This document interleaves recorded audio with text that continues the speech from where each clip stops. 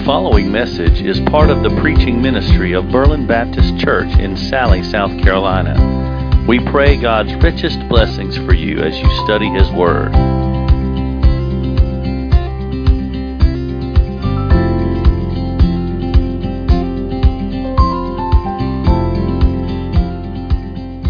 So everybody take a good look at the screen right now.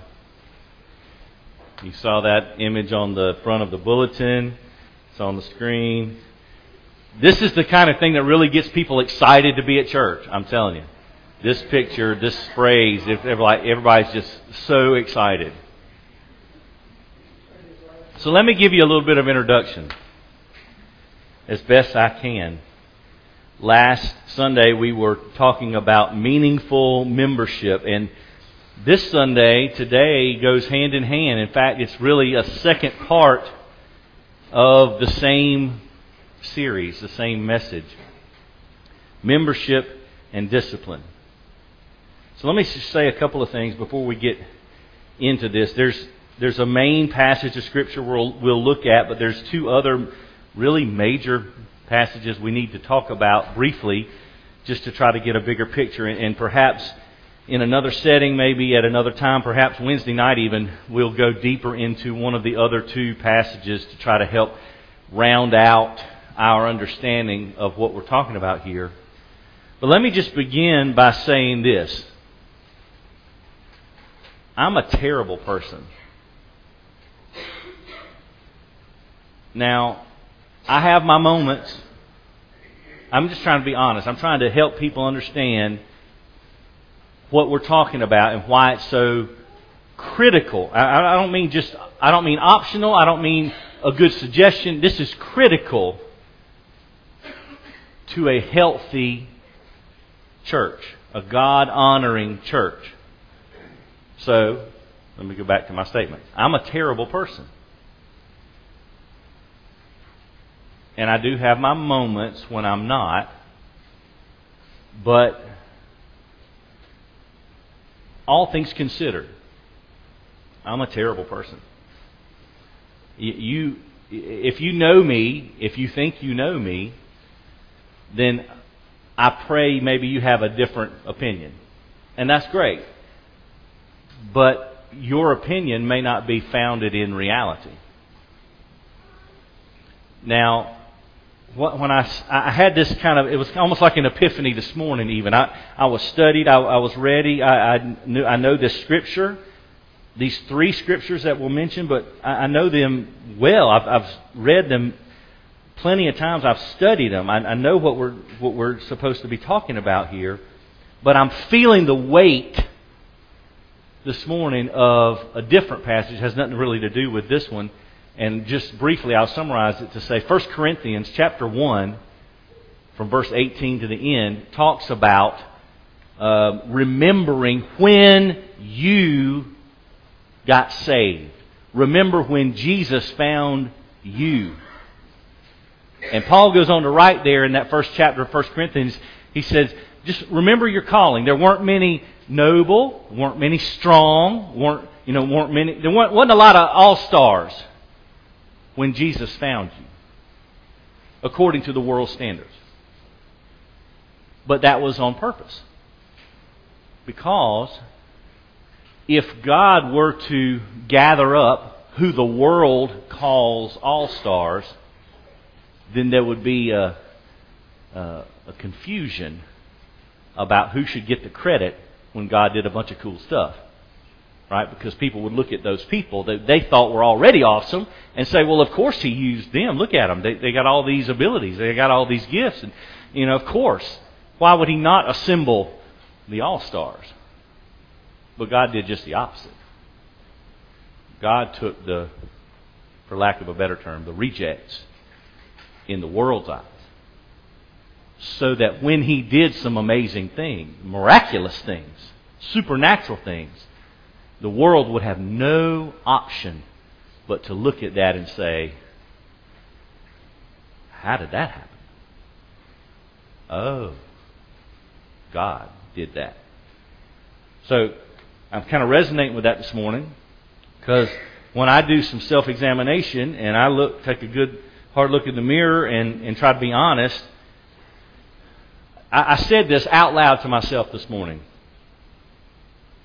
I have thought things way worse than I've done. But I've done things way worse than I should have. Let me say that one more time just so you understand what I'm saying. I have thought things way worse than what I've actually done, but I've done things way worse than I should have. If I'm going to lay out what the Bible says I'm supposed to be as a Christian, as a follower of Jesus, I'm a terrible person. Now, secondly, well, let me just interject. Thank y'all for not saying amen. Appreciate that. All right, secondly, this right here, what we're about to do, is a very difficult teaching. So I'm going to ask you now, please, please, please, try your best to pay attention, to stay engaged, to be focused, because it'll be easy if you tune out for a minute and then tune back in, and you hear me say something, you might think, well, that man is a lunatic. Well, and I may be, but not because of this, because I'm going to just say what the Bible says. All right? Fair enough? All right, here we go. That was the introduction to the introduction. Yeah. Don't worry, I do have something that has a time on it today, so y'all are only mildly in danger. Have you ever heard this phrase? And don't raise your hands, but I bet everybody has. Here it is. Ready? You can't judge me. Have you ever heard it? Have you ever said it? Don't raise your hand. You can't judge me. Only God can judge me. Well, that's true, but because that's true, everybody ought to be terrified. Because God is going to judge you. How about that? Now, let me break that phrase down for you, okay? In case I feel like everybody's probably heard that in some context. Maybe you've said it, maybe you've thought it. But here's what's going on with that statement. I'll translate it. You can't judge me. Translation. Leave me alone and let me sin in peace. That's what that means. Now let me tell you why it means that. Because when you say or you hear someone say, you can't judge me, that is far less about the sin and much more about who's judging. Does that make sense? It's a diversion. It's a diversion away from the subject at hand, which is the sin. So when you say you can't judge me, you're trying to draw attention away from the fact that, oh, somebody's noticed this sin in my life, I better change the subject. Which is what we always do, because what's the first thing you do when somebody says something bad about something you've done? I see it in mainly in young people, but you know what? Adults do the same thing. You did so and so. Yeah, well, you're not so good yourself. You've done this, this, and this. So what's that? Let me direct that attention away from what I just did. Let me point out some things you've done that aren't so good.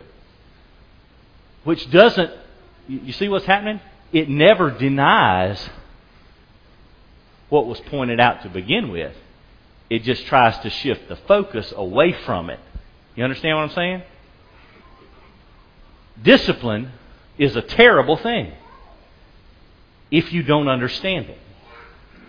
So when we think in terms of you can't judge me, which, by the way, Jesus did say, judge not lest you be judged, but he went on to say, be careful when you judge, because whatever standard you use, that same standard will be applied to you. So understand that it's not about the judgment. It's about the standard and the person doing the judging. Because here's what we have to understand about discipline in general and specifically in the church. And I pray we'll see this crystal clear in this passage of Scripture today. Discipline is good. Not only is discipline good, discipline is for our good. And the Scriptures will make that painfully obvious, I pray. And in fact, in the passage I read, the brief 2 verses I read that will be quoted in today's passage from Proverbs chapter 3, pretty much says that outright. don't despise the teaching or instruction of the Lord.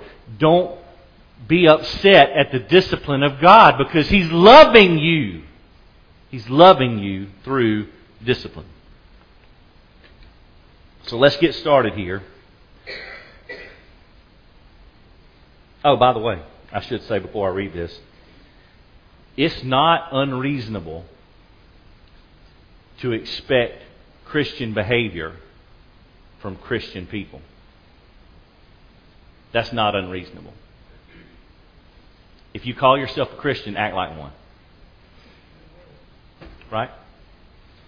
Now, we're not going to apply that standard to those who don't know Jesus. So if a lost person comes through that door and acts like a lost person, everybody needs to just take a pill and chill out. Okay? Because to try to impose legalistic, righteous requirements on someone who has no idea who Jesus is would be sinful. Does that make sense? And sometimes the church gets a little, ahead of itself in that regard, because people come to church and they don't act like church folk. Well, okay, maybe they don't know Jesus. Maybe that's, let's not get ahead of ourselves. But when we're talking about Christians, it's not unreasonable to expect Christian behavior from people who call themselves Christians. Hebrews chapter 12, beginning verse 3. Actually, I'm going to start in verse 1. Hebrews chapter 12, verse 1, down to verse 11. Here's what the Bible says, inspired by the Holy Spirit of God. Therefore, since we also have such a large cloud of witnesses surrounding us, let us lay aside every hindrance and the sin that so easily ensnares us. Let us run with endurance the race that lies before us, keeping our eyes or fixing our eyes on Jesus, the source and perfecter, or author and finisher, or pioneer and completer of our faith. For the joy that lay before Him, He endured the cross, despising the shame, and sat down at the right hand of the throne of God. Consider Him who endured such hostility from sinners against Himself, so that you won't grow weary and give up. In struggling against sin, you have not yet resisted to the point of shedding your blood. And you've forgotten the exhortation that addresses you as sons, as children. My son, here it is, Proverbs 3. My son, do not take the Lord's discipline lightly, or lose heart when you are reproved by Him. For the Lord disciplines the one He loves, and punishes every son whom He receives. Endure suffering as discipline. God is dealing with you as sons. For what son is there that a father does not discipline? But if you're without discipline, which all receive, then you are illegitimate children and not sons. Furthermore, we had human fathers discipline us, and we respected them. Shouldn't we submit even more to the Father of spirits and live? For they, the human fathers, they disciplined us for a short time based on what seemed good to them.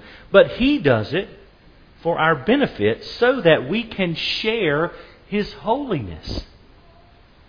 No discipline seems enjoyable at the time, but painful. Later on, however, it yields the peaceful fruit of righteousness to those who have been trained by it.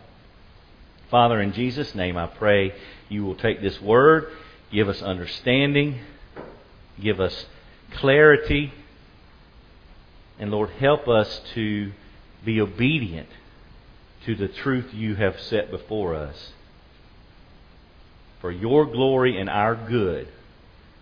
And we pray it in Christ's name. Amen.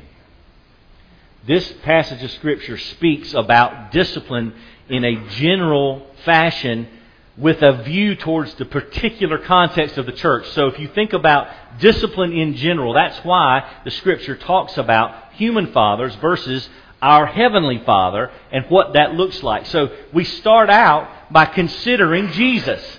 Verses 3 and 4 talks about who Jesus is. What did Jesus do? He endured hostility from sinners against Himself. So it was just the opposite, right? He is the righteous judge. He's the one that ought to be handing out the judgment for sin, and yet He's allowing Himself to be mistreated by sinners. And so the writer of Hebrews points us to Jesus look at the end of verse 3. So that you won't grow weary. So you won't give up. So you won't lose heart. Now, why would he say that? Because we're likely to lose heart. Because if we're being disciplined by the Lord, it's likely that we'll be discouraged during the time we're being disciplined. Because the writer of Hebrews wants us to know that we don't need to grow weary, we don't need to give up, because we need to think about Jesus. Because the next verse, verse 4, reminds us that while we struggle against sin, we haven't resisted yet to the point of shedding our blood. Jesus did. Jesus shed His blood for us. So He is the example to which we should look to help understand how to process this whole idea of discipline. So we consider Jesus, but then the second thing we do is consider the Father-Son relationship. So you look at verses 5 and 6, it's almost as if the audience here, these Christians, have forgotten the whole Father-Son relationship.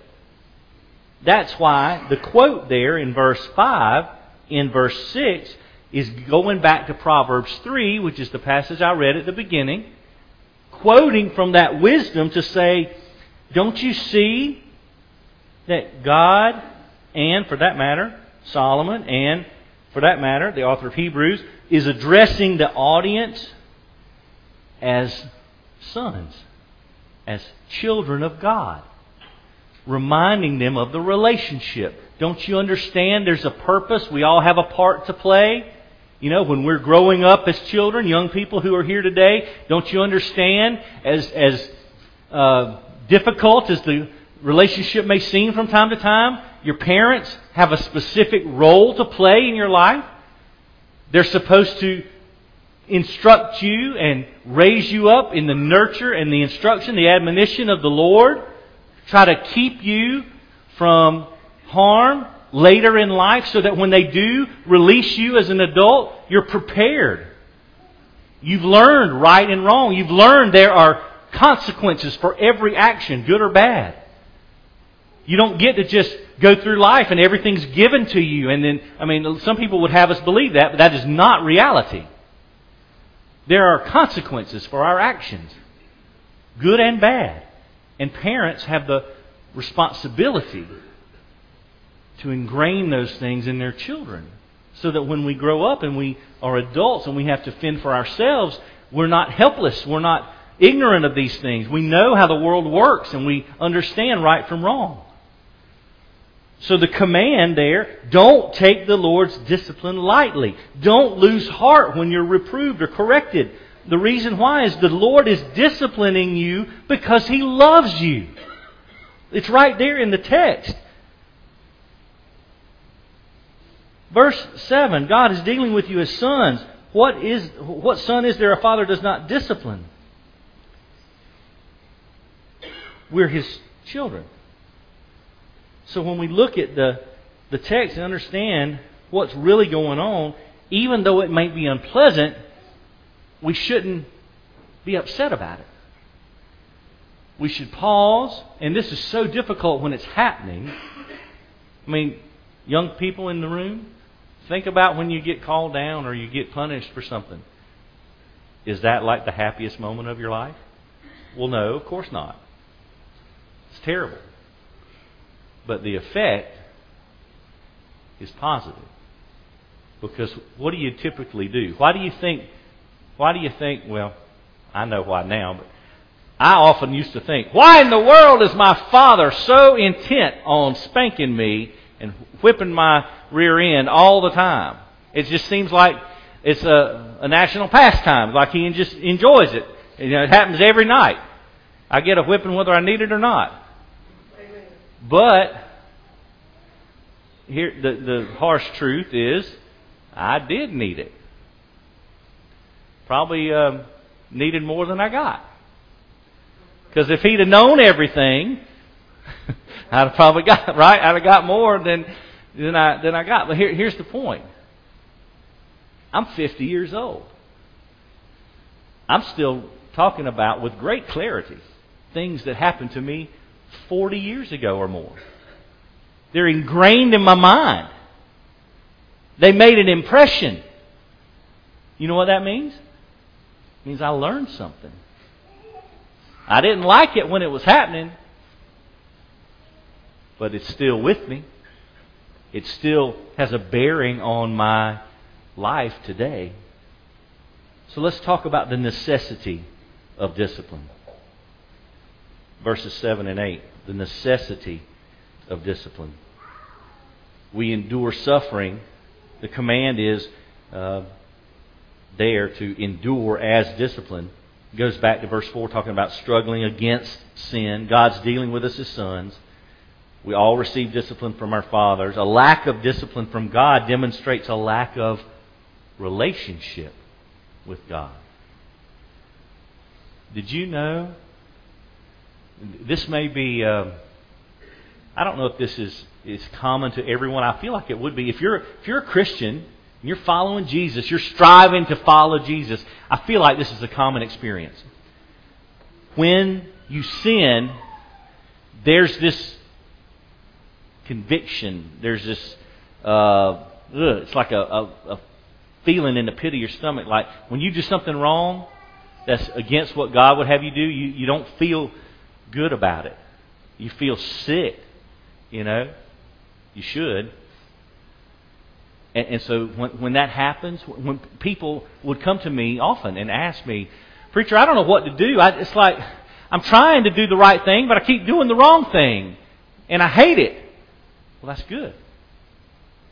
That's really good. Because if you came in here and told me, "Well, I don't care. I do whatever I want," then I would say, "Do you know Jesus?" But if you belong to Jesus and the Holy Spirit is inside you and governing who you are, then guess what? When you do something contrary to God's Word and His will for your life, then I hope you feel terrible. I hope that affects you, because that shows some conviction of sin, some acknowledgement of the struggle between truth and the lie of our enemy. And so the necessity of discipline is to guide us back to the right path. Verse 9 is our response to discipline. We respected our earthly fathers for their discipline, so we should infinitely more submit to God, because He is the Father of spirits and He gives life. Right? So if we can respect an earthly parent for showing us right from wrong and punishing us for wrong and rewarding us for right, if we can respect that process, then we should way, way more submit to God, who gives us eternal life and forgiveness.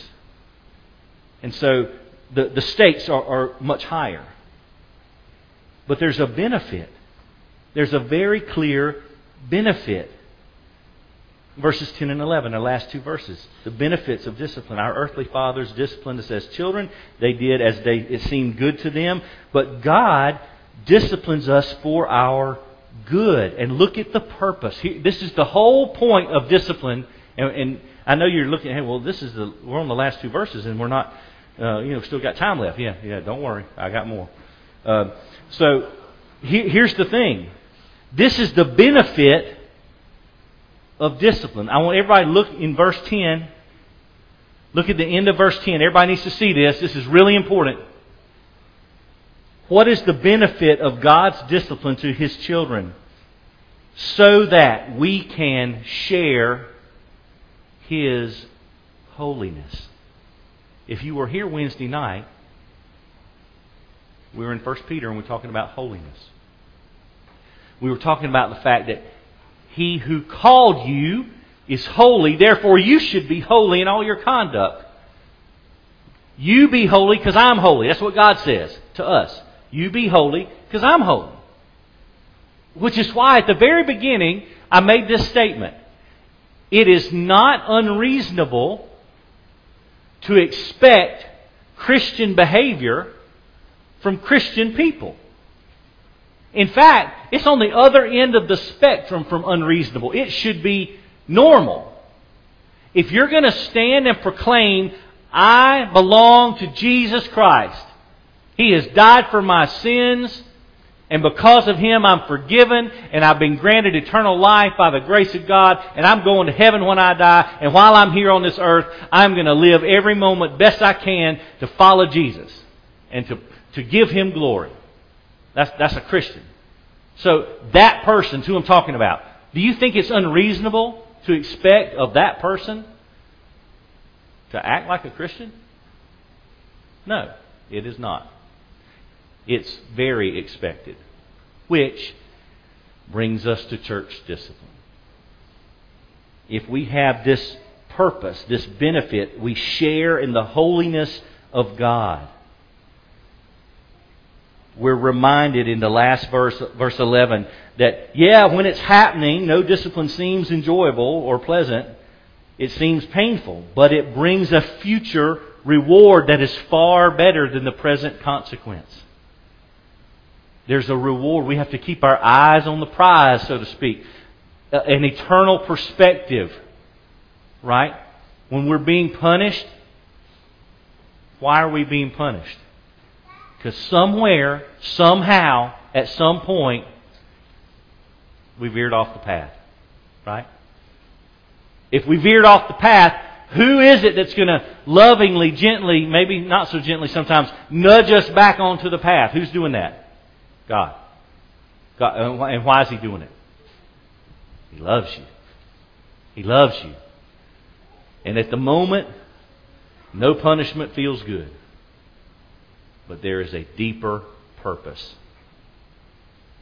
pointing us to holiness, sharing the holiness of God. I love the way this verse ends. It yields the peaceful fruit of righteousness to those who have been trained by it.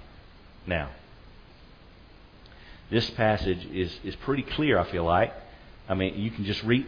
I've read you the text and I've commented on it a bit and tried to give some clarity, but you can pretty much read Hebrews 12, 3 through 11, and I feel like it's understandable, right? I feel like you can read that and know exactly what it's saying. But here's the other two texts of Scripture we need to briefly look at that will, I think, give us a little bit more rounded out meaning.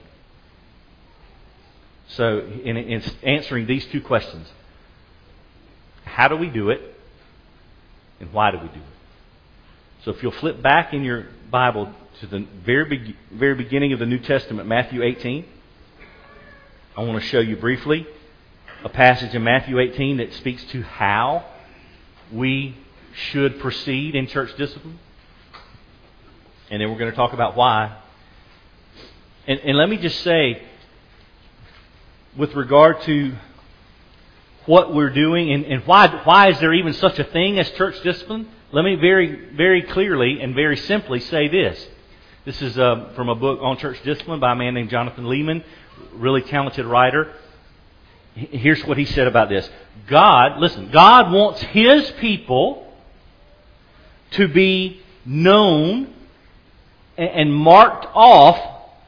He wants a line between His people and the world. Well, there should be a difference, right? If I follow Jesus and this person doesn't, there ought to be a difference in our lives, right? I mean, that's normal. That's expected, right? If I follow Jesus and somebody else doesn't, we should not look the same. We should not live the same. We got different beliefs, different goals, different purposes, everything, right? So God wants a line between His people and the world. He wants us to be holy because He's holy. One of the church's primary jobs is to protect the name of Jesus. And how are we doing with that? How are we doing that with that, really? What does the church look like as far as sin and things like that compared to just the outside world? Right? How many times have you seen on the news, well, this person in this church got arrested for this. This person in this church, the divorce rate in the church is 50%, same as it is outside the church. and this crime's been committed, or this person that's on this list of whatever, and it's in the church, right? It's not outside the church. So how are we doing with that? If one of the church's primary responsibilities is to protect the name of Jesus. You know why we're not, I'm going to just say this real quick, and then we're going to look at this passage. This is why we're not doing too well. Churches as a whole, there are exceptions. Many churches don't want to practice biblical church discipline. And honestly, all it is, it's another word for mass accountability and encouragement. That's what it is. That's another way to look at church discipline. It's accountability.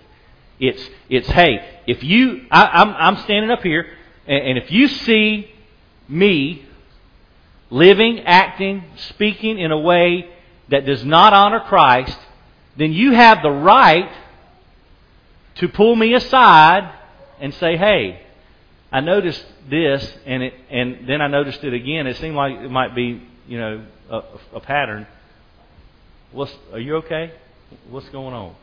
Because that doesn't look like that doesn't honor Jesus. And that may cut me, and it may offend me, but you know what?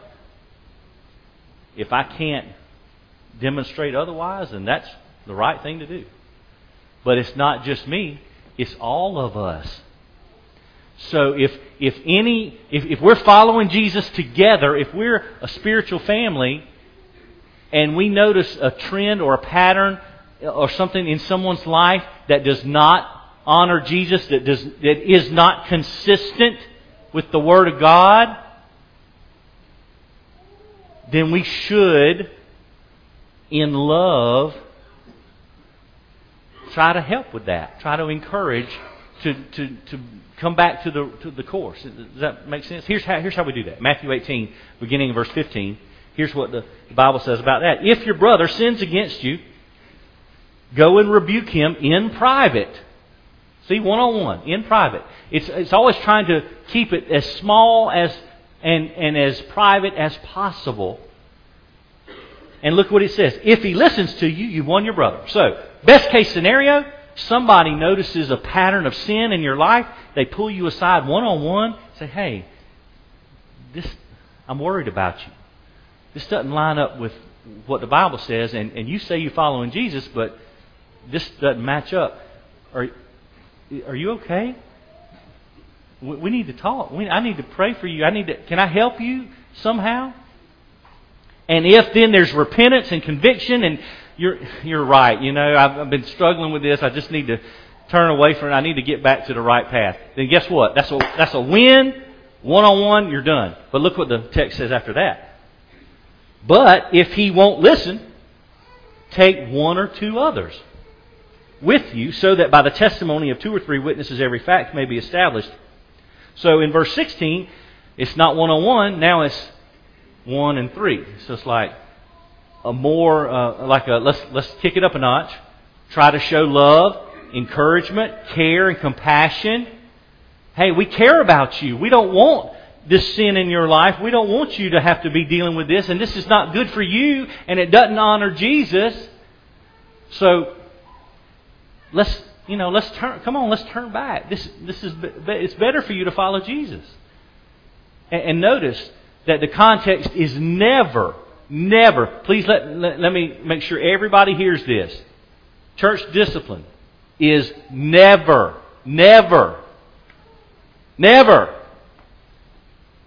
See what I'm doing? I'm pointing the finger. Let me get a mean look on my face. No, it's never like that. That is when people will respond, well, what right do you have to judge me? It's when people come at you like that, as if, oh, I'm holier than you. I don't have sin in my life. I don't ever need encouragement for that. That's nonsense. Every one of us needs encouragement. Every one of us from time to time will need to be nudged back onto the path. It's always, did you hear me?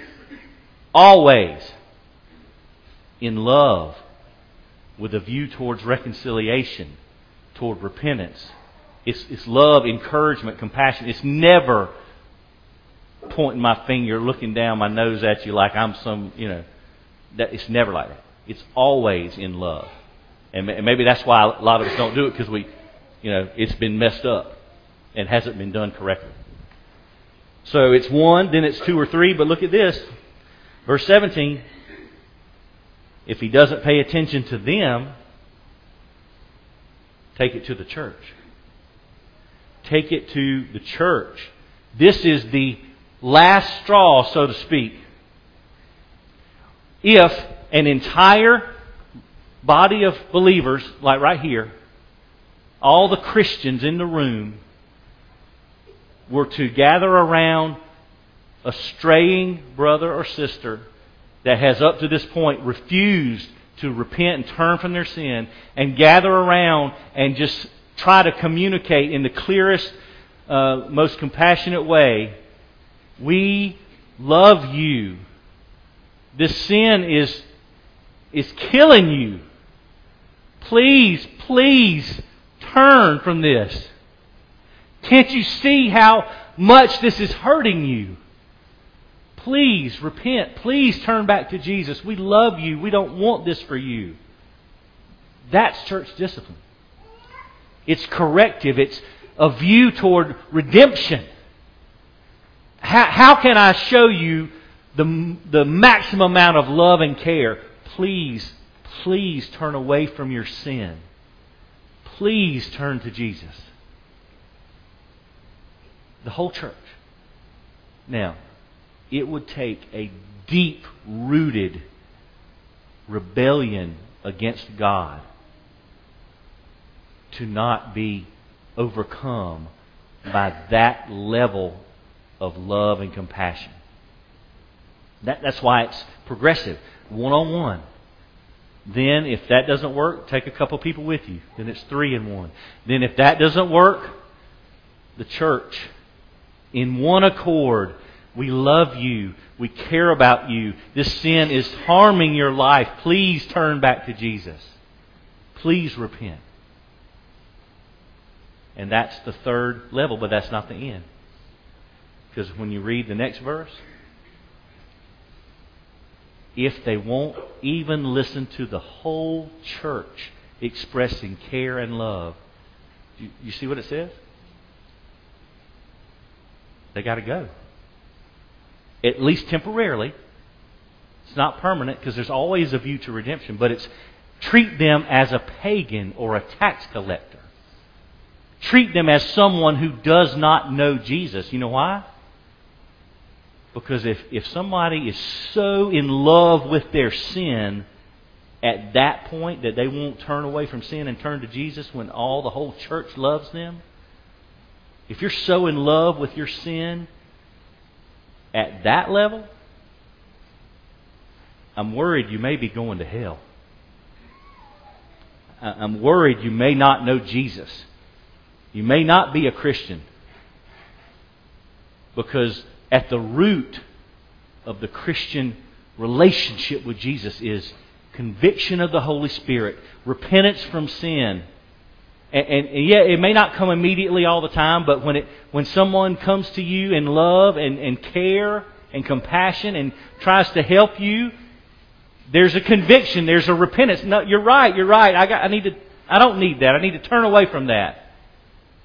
But a consistent, persistent unwillingness to let go of sin and grab hold of Jesus.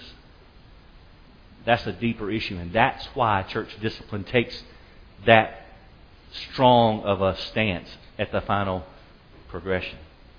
Because it poisons the church. Sin, let me just tell you, and this is true for me, it's true for everybody in every church. Sin that is held on to, refusing to repent, refusing to turn away from it, that's the opposite of pursuing the holiness of Jesus Christ.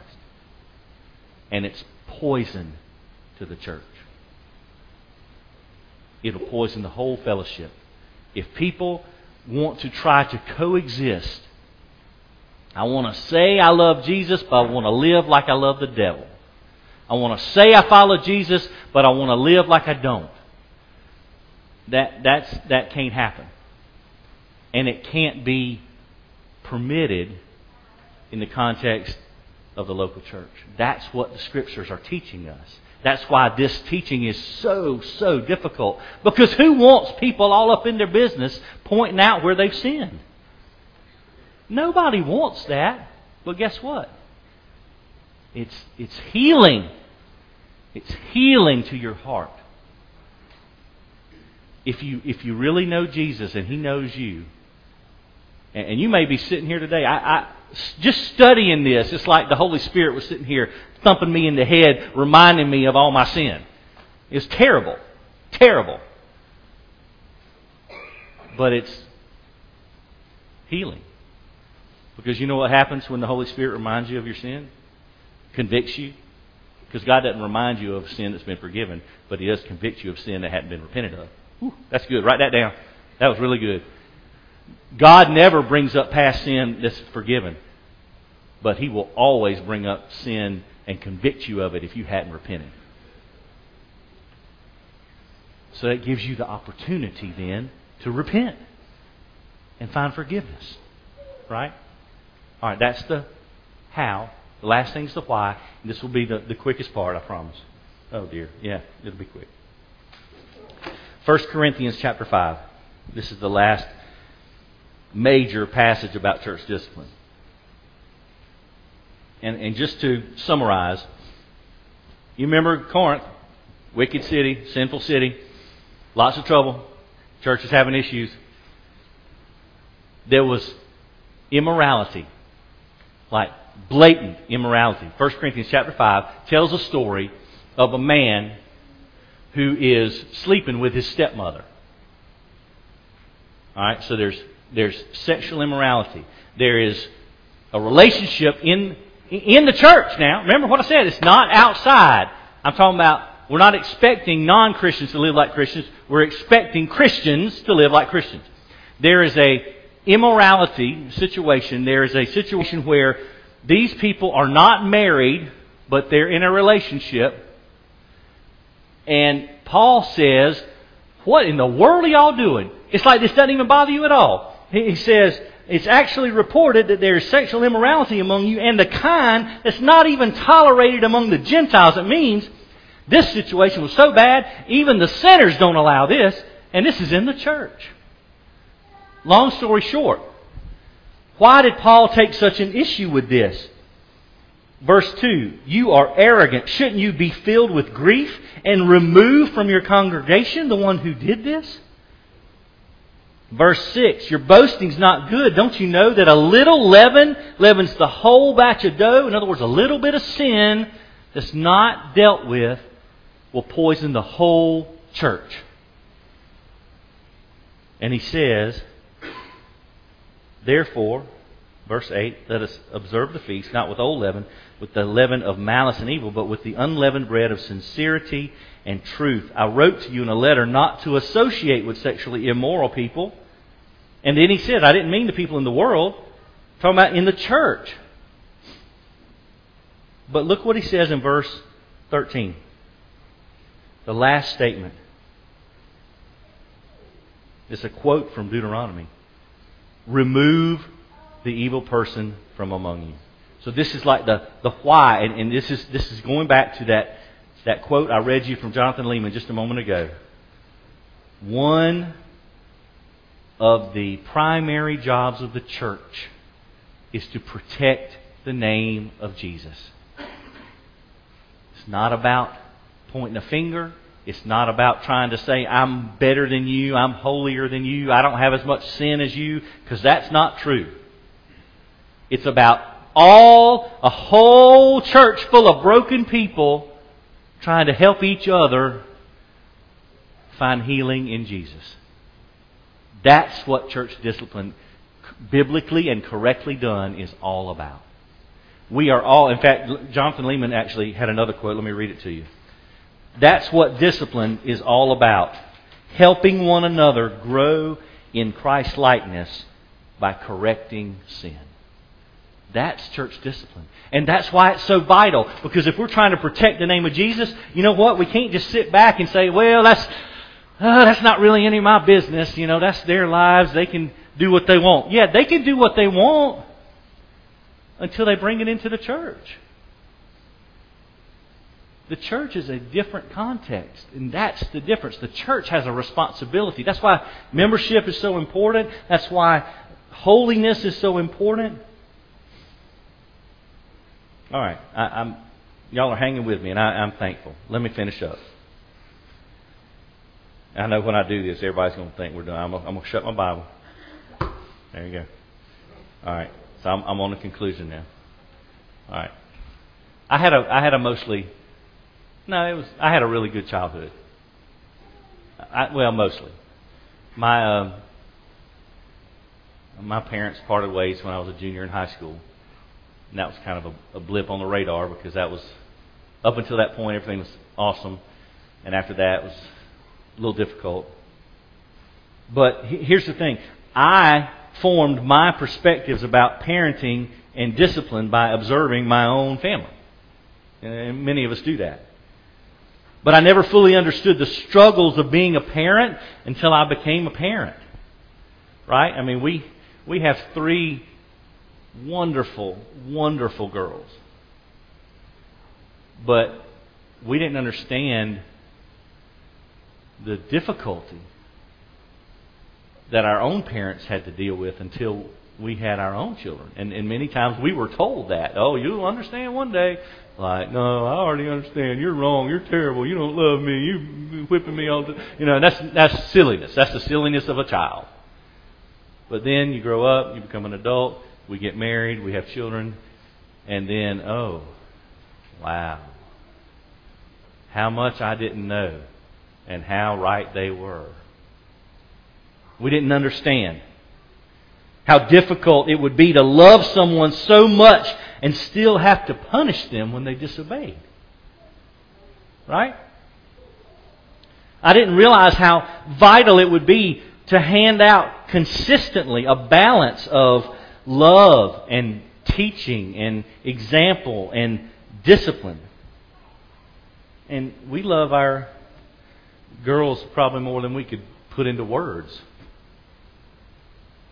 But we love them enough to not let them just do whatever. You follow me? We're not just going to turn them loose as soon as they can walk and talk and say, all right, y'all, good luck. Hope you figure it out. That's not how you parent.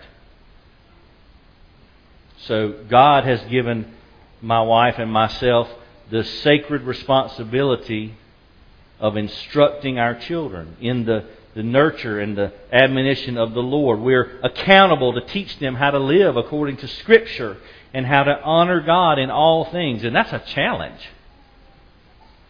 It's a serious challenge.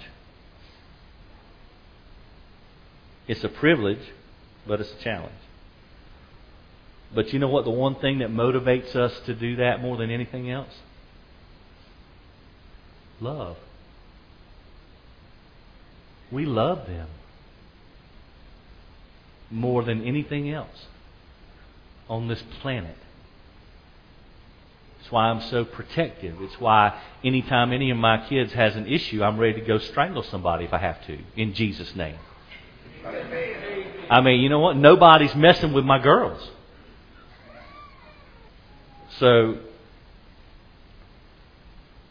if I love them that much and have to discipline them for their good, how much more do you think Jesus loves you? Jesus went to a cross to show His love. So when Jesus, in His Word, says clearly to us, this is how you are to live if you're going to be my child. That's the most loving thing He could possibly say. Because how much must He care about us if He's willing to do that? Right? And how much we are to love and care for one another. It's not enough for me to just try to kill the sin in my own life. I have to try to pay attention and care for all of you. And you should be trying to care and look out for everyone else. That's what a family does. That's what we're supposed to be doing. That's why membership and discipline are so critical to the church. Let me show you just a reminder of our mission. It's on the front of every bulletin. It's on the website. There it is. Love God, love people, make disciples. And what do you suppose the best way to do that is? Membership, discipline, care, compassion. We're supposed to walk this journey together. We all need help. So why not help each other, right? That's what that looks like. Let's pray.